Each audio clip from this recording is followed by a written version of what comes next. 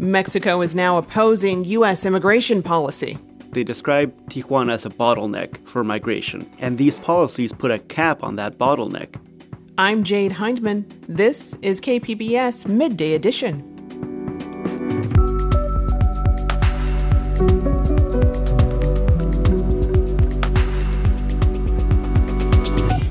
Resources have been poured into fighting the homeless crisis, but is it working? This really is unprecedented. The state of California has never, ever put as much into solving this crisis before. Southwestern College police work on public trust and perceptions, plus a mezzo-soprano in the Puccini duo. That's ahead on Midday Edition. First, the news.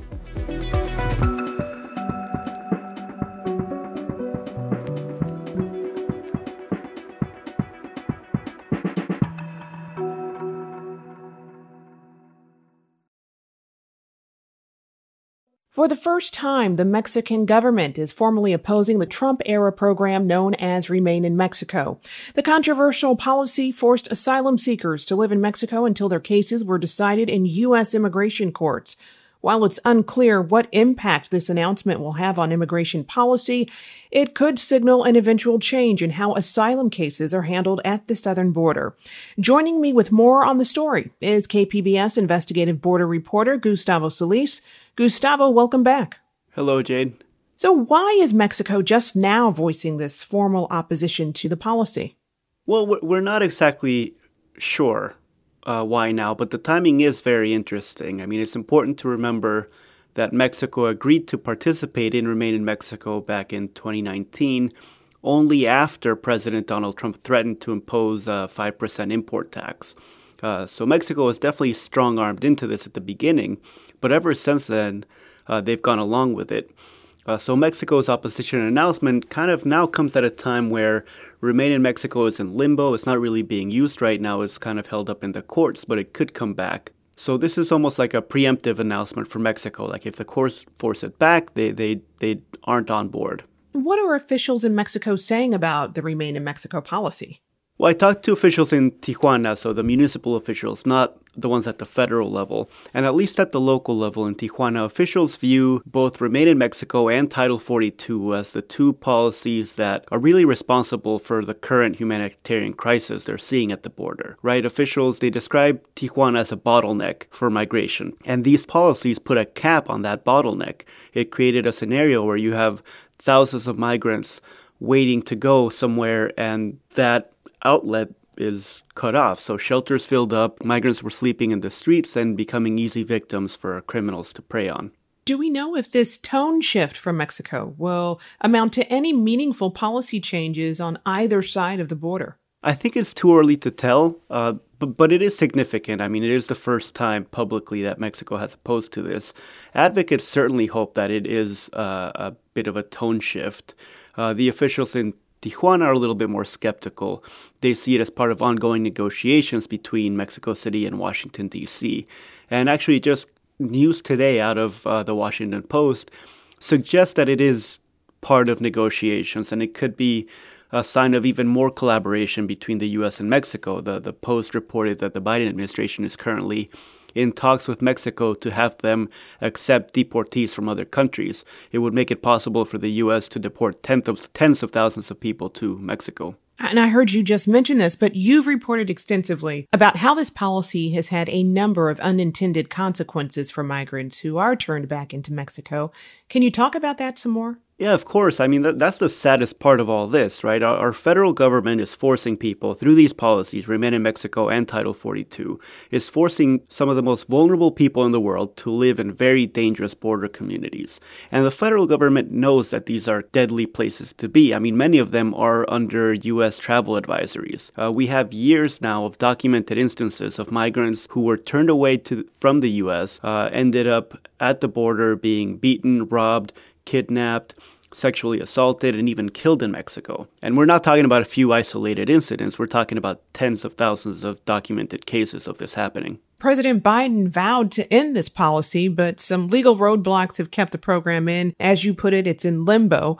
Can you talk a bit about exactly where it stands now? Yeah, well, I think at this point into the Biden administration, I'm fairly comfortable in saying that the administration's actions show that they're not serious about restoring a safe and humane asylum system, which was one of the main campaign promises. The administration has had 2+ years to address this issue. And yes, there have been some court challenges that have not gone in his favor. But despite those court losses, the Biden administration has actually expanded some of the Trump-era policies, and those expansions were made by choice, not by court order. And if you're listening to the rhetoric coming out of Washington, the focus is clearly on stopping people from coming to the U.S. and increasing border enforcement, which is what the policy was in the previous administration.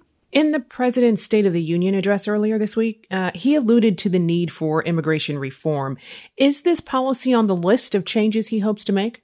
Well, I mean, it could be on the list of changes he hopes to make. Now, is it on the list of changes he'll actually make or could make? That's when I kind of doubt it. If you listen to the State of the Union address, less than a minute of that hour-plus speech was given to immigration, and he alluded to immigration reform, which we haven't had in 20+ years, and he's been a senator, a vice president during that time.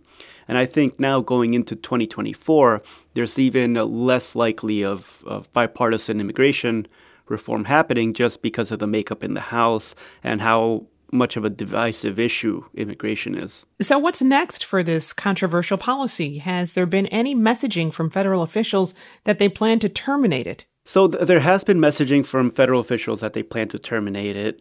In response to news of Mexico's opposition, some Department of Homeland Security officials went on the record to say that they still plan to terminate it, moving their way through the courts. But I think what's important for listeners to know is that even though Remain in Mexico might go away, the Biden administration is also working on new programs that would essentially do the same thing, that would essentially let the White House, let the U.S. deport non-Mexicans to Mexico. So the actual policy could go away, but I think the thought behind it and kind of the ethos of it looks like it's here to stay. It looks like it's something the Biden administration likes and is doubling down on.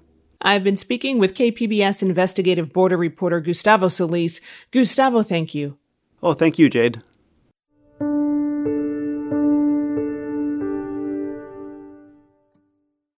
Homelessness has been a stubborn problem across California for years, and while the state and city governments continue to introduce programs, housing, and funds to get a handle on the crisis, it persists.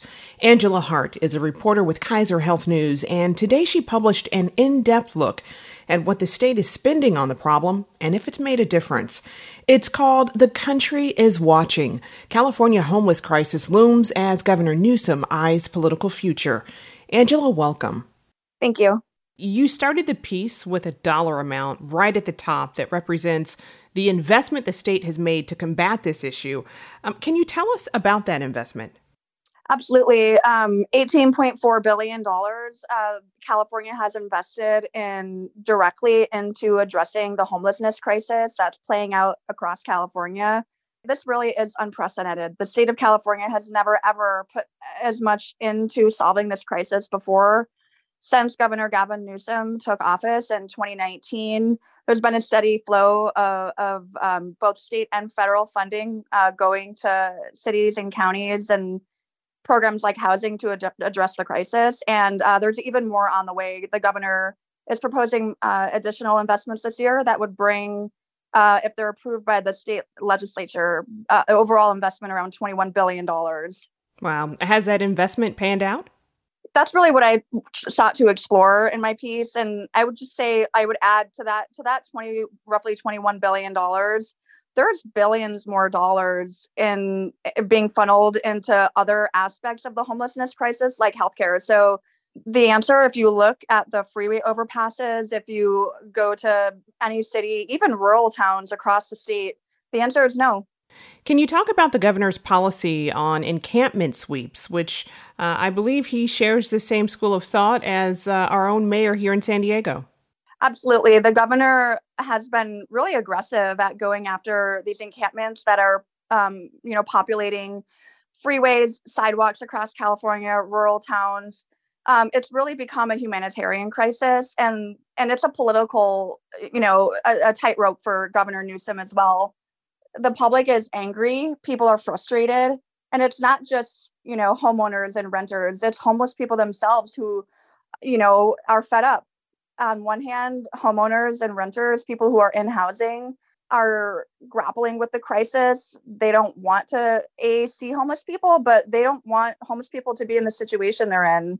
And for homeless people themselves, they hear promises of more housing coming and more money coming for behavioral health care. But when you scratch beneath the surface a little bit, it's really hard to find that investment. You work for Kaiser Health News. How do homelessness and healthcare intersect? The intersection of health and homelessness is extraordinary. The mental health crises that are playing out on the streets, the addiction crisis, there is so much fentanyl flooding the streets of California. $5 a pill. I just talked to a homeless woman a couple days ago who got actually a bag of pills for $10. California is writing homelessness policy from a healthcare perspective bigger than any other state in the country. We're talking about $12 billion the state is putting in on top of the other investments that I discussed into things like, okay, let's pay for rent for someone who's homeless. Let's give them financial assistance to cover, first month's rent, last month's rent deposit, for example. Let's negotiate with landlords to get them to allow homeless people into their units. This is a state healthcare agency which is taking the lead on this. So it's really fascinating what's happening here. Even looking at food, fresh fruits and vegetables, the state is actually, with healthcare money, paying for that for people on the streets. So there's a big initiative underway to really marry these two things and really address the co-occurring crises of homelessness and healthcare. Is the governor considering a different approach going forward that you know of? Yeah, I would say that if you look at where all of this money is going into healthcare, into housing, into services, into moving and clearing encampments, I think we're going to see more money going into those initiatives this year. But I'm really watching for accountability. State lawmakers want to know, where is that money going? Why aren't we seeing a difference on the streets? The public wants to see their taxpayer money working for them. And so what we've heard from Governor Newsom and mayors and county supervisors across California is more accountability of where it's being spent and whether it's working. And is that a smart investment? What does that look like? I think that really remains to be seen. Right now, a lot of this money is sort of distributed from the state to the local level. And there's a lot of discretion at the local level on what it sort of funds and pays for. But I think until you really get to the root problem of homelessness, I would say the root problems of homelessness, right? Lack of affordable housing, which the state's trying to do. But until you really make a dramatic increase in the number of units available, we're going to still be in this crisis. And then from the humanitarian perspective, the healthcare perspective, until the state really, figures out how to offer robust mental health care, addiction treatment, and even basic healthcare for people who are living outside, it's really impossible to get healthy until you get into housing. And so you really have to kind of solve the housing or the healthcare equation before someone can be successful in housing. So I think those are two major areas that we're going to be watching. You talked to lots of people for this story. You explored a lot here. Did you come away with a different perspective on homelessness, its causes, and the possible solutions than when you started this story? That's a great question. I want to come back to this idea of the underlying healthcare crises that are, underpinning the homelessness crisis in California. I really struggle with this question about how to solve, how California is addressing putting all of this money into trying to solve this. Yet the cycle, that chicken and egg of is the homelessness crisis creating a bigger problem in terms of mental health and public health, or is it the other way around? And I think maybe what surprised me is it's both. And if you really want to tackle this crisis, you have to really get out there and talk to people on the streets, talk to people who are homeless, and find out, what do you need? What will bring you into housing? What will compel you to accept services? And so trust is extraordinarily important. Trust really underpins this entire experiment that California is working on really trying to solve this crisis with an enormous amount of money. Wow. What are you working on next? I am actually continuing this coverage, really looking at health and homelessness from a state perspective and really a West Coast perspective. I'll actually be coming down to San Diego to do a little more reporting and later this month. And I would say that actually I wanted to bring something up from Mayor Todd Gloria, which I'll be talking more about this in my next piece. But it's interesting. Mayor Gloria, when I asked him about some of these investments in homelessness and in healthcare and the really drive that Governor Newsom has on tackling it, we see Mayor Gloria really kind of adopting a similar mentality. And I think it shows an evolution of Democrats in the state on how they're thinking about homelessness and addressing homelessness. Mayor Gloria is as fed up as Governor Newsom with the encampments that are outside. And I think he talked to me about something that is really driving my next piece, and it sparked my curiosity. He said, listen, the phenomenon of encampments along freeways and city sidewalks, of course, it's a statewide problem, and we're doing the cleanups that are necessary for public safety. The conditions are unsanitary and they put people's health and safety at risk, he argues, and that leads people to dying. Some people disagree with me under the guise of caring for these individuals, he said, but the sidewalk is not a home. So really, if you're looking at the sidewalk is not a home, where are these people going to go? If we're moving encampments and we're clearing people off the streets, I think that's a big question that state leaders have to really address and have an answer for in terms of public frustration and public anger and public concern. Where do people go if there isn't enough housing, there isn't enough treatment, there's not enough beds for people to be cared for? So if you're moving people around, are you really solving the crisis? It's going to segue into my next piece, really focusing on San Diego. Well, we look forward to seeing that piece and finding out what some of the answers to those questions are. I've been speaking with Angela Hart, senior correspondent with Kaiser Health News.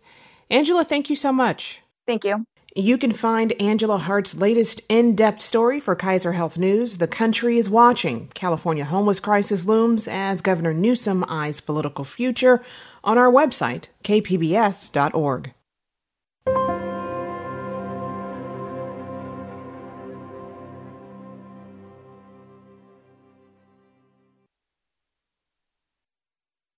You're listening to KPBS Midday Edition. I'm Jade Hindman. The ongoing case in the police beating death of Tyre Nichols once again focuses on the use of deadly force by officers. KPBS education reporter M.G. Perez says police at one South Bay college are working to create a community for change. Get the gun out, just in case, worst case scenario. Officer David Felix is talking about the department-issued AR-15 rifle he carries in his car on patrol across Southwestern College's Chula Vista campus. He also carries a taser, a baton, and a Glock 22 pistol. But his most effective tool is communication. I get out, I say hi to people, approach a couple students if they have questions. And they do have questions, ranging from how do I become a police officer to I got involved in this situation, how can I help myself from getting into further trouble. 31 John 242 to cover on a 415 neighbor. Felix is one of the 9 sworn officers on the Southwestern College police force. He has also served in the Los Angeles Police Department. And he has seen the video of Memphis police beating Tyre Nichols. That was aggressive style of policing.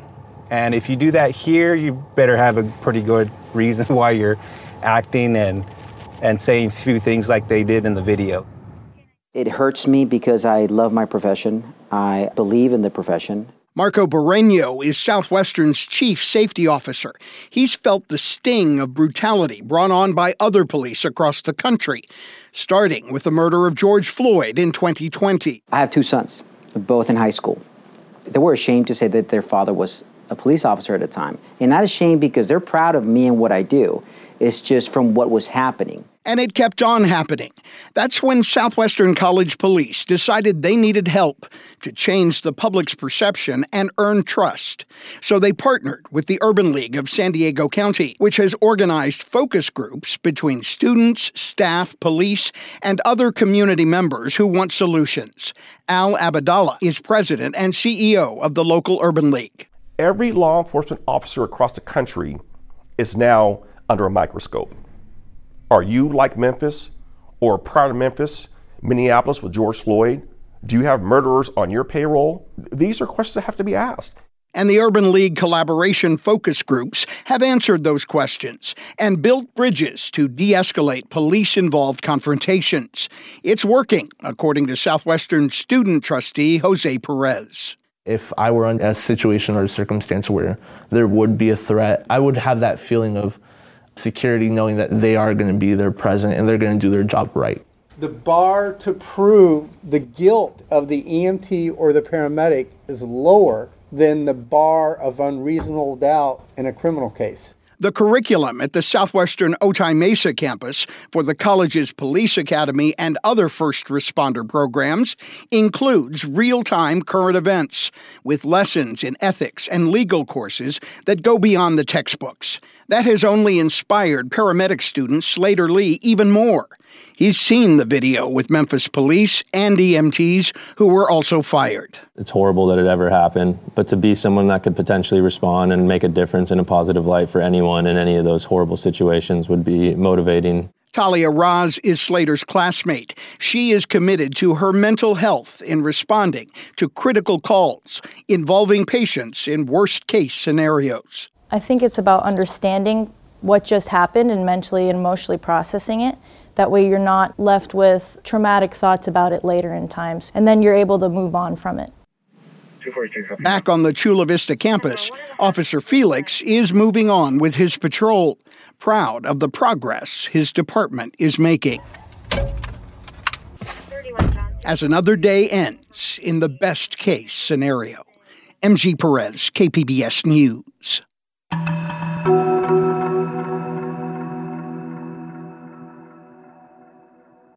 Here in California, we've grown pretty accustomed to power outages. Sometimes it gets knocked out by storms, other times it gets turned off on purpose by the utility companies to avoid wildfires. But what if you could live in a community where your light stayed on, no matter what happened to the grid? Well, in Southern California, such a community is being built, and it also has the advantage of being super energy efficient, which the state is trying to promote as a way to fight climate change. California Report co-host Saul Gonzalez was curious, so he paid it a visit. 90 miles outside of Los Angeles in southern Riverside County, one of the most technologically cutting-edge communities in the country is being built. But do you know what's weird? Standing in front of one of the completed model homes, it looks like an absolutely normal California tract house. Suburbia, not Star Trek. You don't want it to look like a science project. No. That's Scott Hansen, a vice president at KB Homes, the giant home construction company that's building this super energy-efficient planned community called Durango at Shadow Mountain. So from the standpoint of why does a home look like a conventional home, it's because that's what our customer tells us they want, particularly that first-time buyer customer. But despite their conventional looks, each house that will be built in this 219-home community will be a showcase of green technologies. In the garage, there's a battery that stores power generated by 16 solar panels on the roof, an ultra-high-efficiency heat pump to warm and cool the residence, and wiring for an electric vehicle charger. Inside, the $550,000 home has an all-electric induction kitchen range, high-efficiency appliances, and smart devices to help monitor and reduce energy use. Take all of this together, and you have a suburban house that slashes power consumption. This community is about 40% more efficient on the use of electricity than a standard house today. But when its construction is completed, what will set this community really apart from others is its microgrid system, the largest in the state for residential development. What's a microgrid? Well, think of it as a miniature power plant that will allow this community to generate its own electricity by harvesting power from solar panels and then storing it for use in 2 big community battery systems. So, if there are wider blackouts in the region because of wildfires, storms, or high winds, this community will remain powered, an island of light in a sea of darkness. In theory, you could, if you moderate your usage, you could basically stay indefinitely on battery backup. That's Addison Marks with the company SunPower. It's partnering on the microgrid with KB Homes, UC Irvine, SoCal Edison, and the U.S. Department of Energy, which has given a $6.5 million grant to help build and then study the real-world use of the microgrid system by residents. How are the homeowners going to react here? I mean, this is going to be studied by the Department of Energy, Southern California Edison, and they're going to monitor the homeowners' usage, and they're going to simulate some blackouts. We'll have natural blackouts, and how do the homeowners react to that? Oh, really? You're gonna like turn this into a science experiment where you will have staged blackouts and see how these homes do. Correct. Prospective homebuyer John Davidson says he's seen too many stories about blackouts in California. He thinks moving in here could offer some energy peace of mind. What's going on with power in California, I think we could truly have a power problem in the future. So we have to come up with other alternatives than just relying on the power company. And to you, maybe moving into a house like this and buying a house like this is kind of future-proofing your life a bit? Potentially, yes. The first residents will start moving into the homes at Shadow Mountain in March. Advocates of sustainable energy hope the innovations here will become increasingly common as California attempts to make the places we call home both greener and more energy resilient. I'm Saul Gonzalez.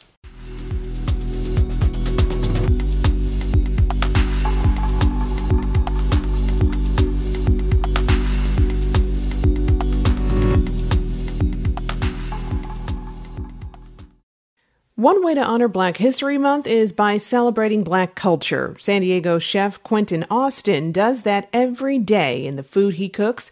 His restaurant, Louisiana Purchase, and Q&A Restaurant and Oyster Bar offer local diners a culinary trip to New Orleans through the taste and smells of Creole and Cajun food.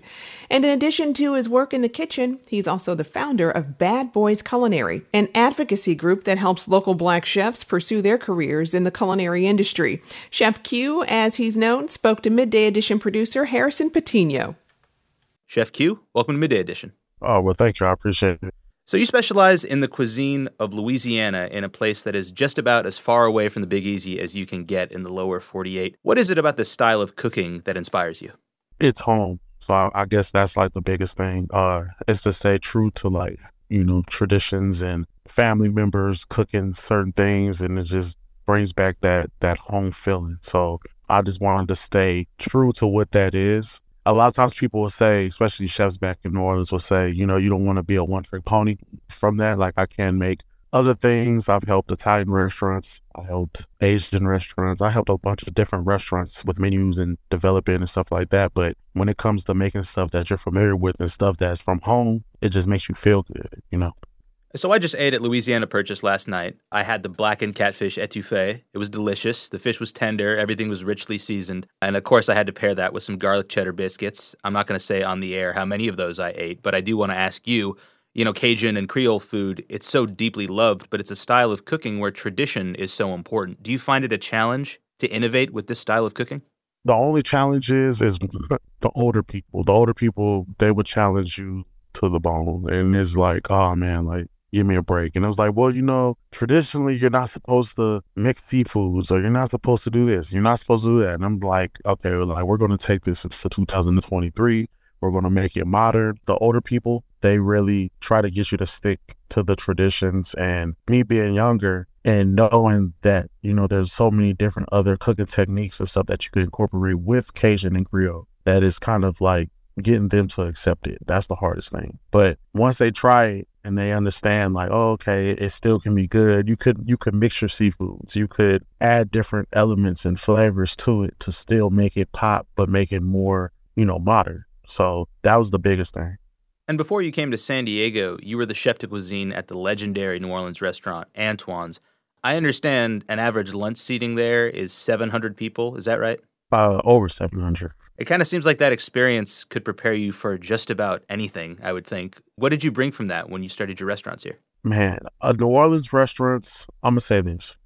New Orleans restaurants could prepare you for battle. They will prepare you for or anything. If you could survive in the French Quarters, then you could survive anywhere when it comes to cooking. Antoine's was a monster of its own as far as how many people it sat, how many turns it did. We would go into lunch, maybe doing like 1,700 people, and we'll go into dinner with another 2,000 people. So it was a lot to try to control everything and keep everything balanced.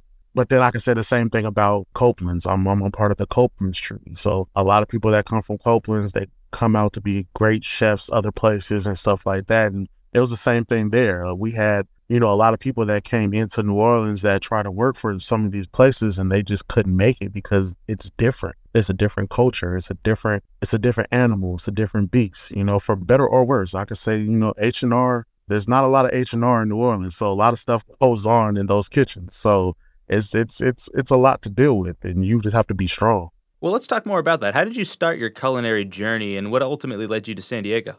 I've always been into cooking. I've always been into art. So I could say, my first job was in a restaurant. And so it's always been that. I was trying to go to school for sociology and psychology, and then Hurricane Katrina derailed that idea. Even when I had the opportunity to go back to school, I just wasn't there. I wasn't passionate no more about it. I was in the dorm room displaced, and I was cooking food for the rest of the displaced people. And we was just cooking off of hot eyes, George Foreman grills and deep fryers and little portable fryers. And we was making meals, and a lot of people was just like, man, you should really try to pursue this even harder. And I was like, maybe I will. And I did end up going to culinary school, Culinary Institute in New Orleans, which at the time was ranked, I want to say 12th best culinary school in the country. And it was a great experience. So I was really thankful for that. And then after that, I just always had an idea to work at as many different restaurants as possible. I'll keep 2 or 3 jobs and I'll just work and grind. And I was able to work for different places, just different authentic restaurants, but they specialized in different things. And I was able to take all those talents and then put it together and then, kind of create my own lane, so to speak. So that was the best thing. And as far as coming into San Diego, it was a move I wanted to make I just wanted to grow as a brand, and grow as for myself, my brand and my name. And I felt like either California, LA scene, Miami, Houston, Atlanta, those would be good stepping stones to kind of grow. And I had an opportunity to come to San Diego to redo menus for Grind and Prosper. And redid Miss B's Coconut Club and Park 101 in Carlsbad. And after that, we had opened a whip hand, and it kind of just blossomed from there. And I got the opportunity to be a part of something special with some other places, and Louisiana Purchase was one of them. We formed a partnership, and, I was able to really grasp onto that and make it my own. You're also the co-founder of this group, Bad Boys of Culinary. Can you tell us a little bit about the inspiration behind this and the work you do? Yeah, the inspiration behind that was to get everybody together. I wanted to get as many cooks and chefs together to build a family, a place where people could go to kind of get knowledge and mentorship and tutoring and grooming other cooks and chefs to be in better positions. And that was the whole thing. We started as a culinary expo. We did different shows and stuff like that. And we just kind of grew and grew stronger. And we ended up getting more and more people to kind of join the cause, which was really, really cool. It was just for knowledge and growth and, teaching individuals certain ways. Because if you want to make it and, you want to go outside these walls of California really does a good job of sheltering their cooks as far as labor laws and stuff like that. So, once you leave the state of California, it's a different world and it's a lot. The beast is real and you have to prepare yourself for that, and it's one of those things to where it's I don't want to see individuals that really want it and work hard to fall flat. So I feel like it's my job to kind of steer people in right directions. And what kind of impact do you hope this work has? The impact that I want is to put more chefs in better places, better positions. If you look, even in New Orleans, the amount of Black executive chefs is low. There's not really a lot. And in California, it's the same. And a lot of different places, it's the same. And I feel like a lot of people want it, but they just don't know how to get it. And you have to give people that knowledge of how to get it. And I feel like a lot of people kind of are selfish and they don't really want to give that information, which I don't know why, but a lot of people don't want to give that information. And I mean, me, myself personally, like I would feel like I was put here to help others and help them succeed in some of the things that they want to do, because, I feel like we need more mentors, especially like in the culinary community. So we need more mentors to kind of help people out. So that was my biggest thing. So I'm wondering if you could share with us some of what you consider to be the signature dishes at your restaurant. Do you think you could set aside a clear favorite?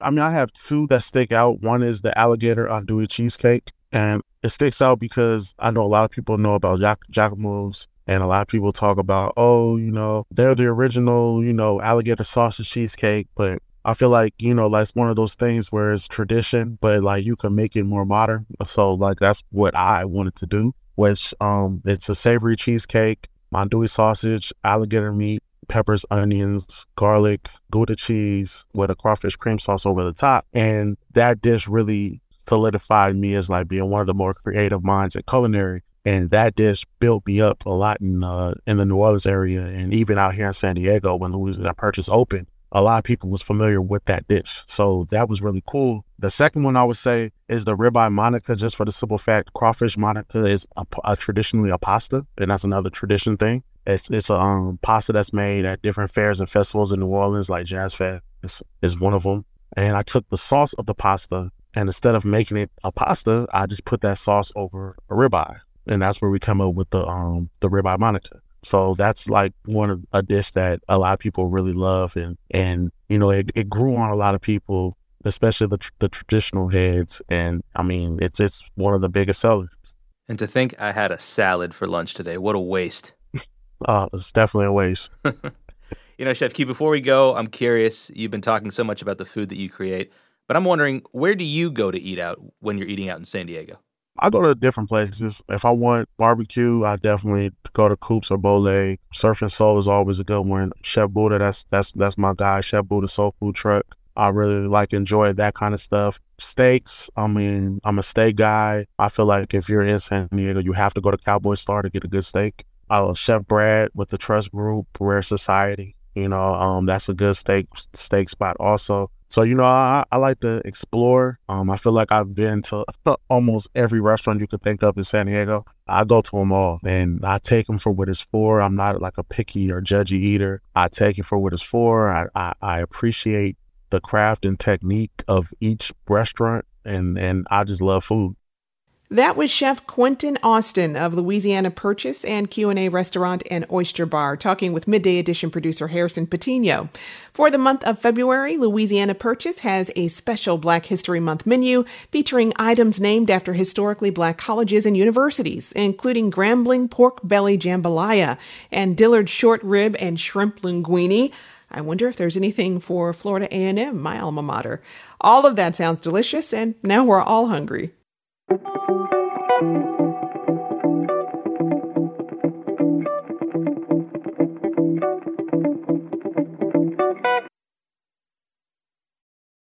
You're listening to KPBS Midday Edition. I'm Jade Hindman. San Diego Opera presents 4 performances of the Puccini Duo starting Saturday. It's a first for the professional company with the casting of Stephanie Blythe in a role traditionally sung by a man. KPBS arts reporter Beth Accomando speaks with the mezzo-soprano about expanding her range. Stephanie, you are going to be singing in San Diego Opera's Puccini Duo. So this is not a single opera. So explain to people what this entails. Well, these are 2 operas that are part of Puccini's Il Trittico, which are actually 3 operas. We're doing 2 of those operas. The first opera is called Suor Angelica. The second is Gianni Schicchi. The first is a drama, a tragedy, and the second is a comedy. They'll hear a lot of really wonderful different singers, 2 very, very contrasting pieces, contrasting productions, and the typically wonderful Puccini verismo sound. And so how is it for you to be performing in 2 kind of tonally very different operas in one night? I've performed all 3 roles in the Trittico in one night several times. And as far as singing 2 roles that are so distant apart in terms of range, it's not that difficult. Skiki, of course, this is a debut for me, and it's a very new idea, and it's very exciting and a little risky, and I'm enjoying it enormously. And part of what's risky about this is that you are a mezzo-soprano and you will be singing baritone. So for people who are not familiar with opera, what does that mean? Well, what it is I'm, instead of me singing in my typical range, I'm singing an octave lower. So it means that they will hear me in the range of what we generally consider a man's voice. It's different in that there are many roles in opera that are written specifically for a woman playing a man. This is not one of them. This is actually a role written for baritone and being sung, I believe, for the first time by a woman as a man. And vocally, is that something that's difficult to do for you? No. I'm not trying to be brusque about the answer. It just isn't. This is a part of my voice that's been developing more and more. I've always had a rather low voice. Actually, in Europe, they don't call me a mezzo-soprano. They always call me a contralto. And as I've gotten older and certain hormonal changes have taken place, it just has gone a bit lower, and I've just developed that voice. And I'm very grateful to San Diego Opera for giving me this wonderful opportunity. And what was it that drew you to opera as a profession? I was just drawn to theater in general, and I enjoyed singing and acting very, very much. I was very, very lucky when I was a kid to be involved with some wonderful programs in my high school, and my junior high, and I come from a musical family. My father was a jazz musician. I was always surrounded by music. But it wasn't until I was in college and I was studying to become a music teacher that I realized what I wanted to do was sing. I started really taking singing seriously when I got my degree in English. But it was English, it was studying writing that made me interested in the idea of technique, of becoming good at something by actually working at it. And it helped me to organize my thoughts in a different way, to be creative in a different way. And I was challenged by some wonderful teachers, and it made me want to sing. So that's what I did. And what is it about opera that appeals to you? I mean, we tend to think of it as this kind of over-the-top, dramatic format. And is there something in particular that you were attracted to? I'm attracted to all vocal music, all of it. I think that sometimes stories and emotions are too big to tell without music. And I think that that's what really draws me to it. I'm drawn to the dramatic aspect of opera. I'm drawn to the collegial aspect of it, the ensemble aspect of it, very, very much. And I think it's a misnomer now to think of opera as just being this giant thing, because it's not. And I think as long as we continue seeing opera in that way, we're going to continue having to worry about it. But if we understand that opera encompasses an enormous variety of works, a variety of sizes and sounds and productions and numbers of people, and if we understand that the thing that makes opera really beautiful is the diversity of it, then it will continue to grow and people will become even more enamored with it, because it all really does, though, kind of fall down to the idea of you have to sing it when words aren't enough. I was curious how you were first exposed to opera. I know for me, it was probably a Bugs Bunny cartoon. Kill the wabbit, kill the wabbit, kill the wabbit. Or the Marx Brothers. And, these would have been kind of comic situations in which I heard opera presented. But do you remember what was the first exposure you had to opera? I was introduced to it on a PBS special. I watched when I was maybe 12 or 13. My mother asked me to watch Tosca with her on PBS. And that was the first time I ever really was. Of course, I'd heard opera in many in the things that you just mentioned, but that was the first time I ever saw a full-on opera, and I fell in love with it. It's still my favorite opera.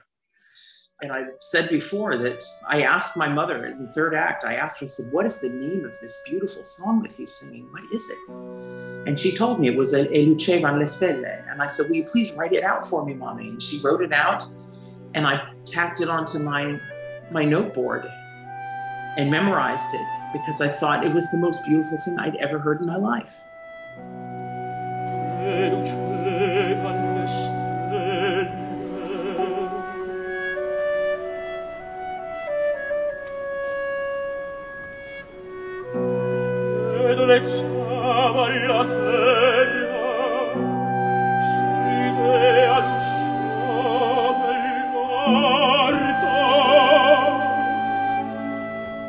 And that's really when I was bitten by that. When I was 16, not long after that, I saw my first live opera at the Met.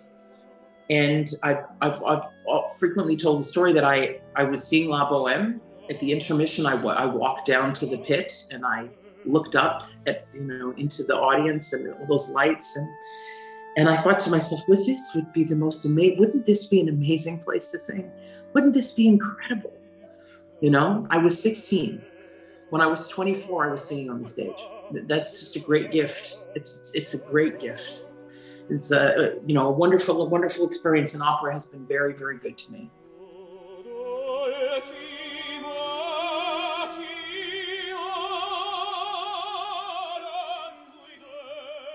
That was Beth Accomando speaking with Stephanie Blythe. The Puccini Duo opens Saturday and has 4 performances through February 19th.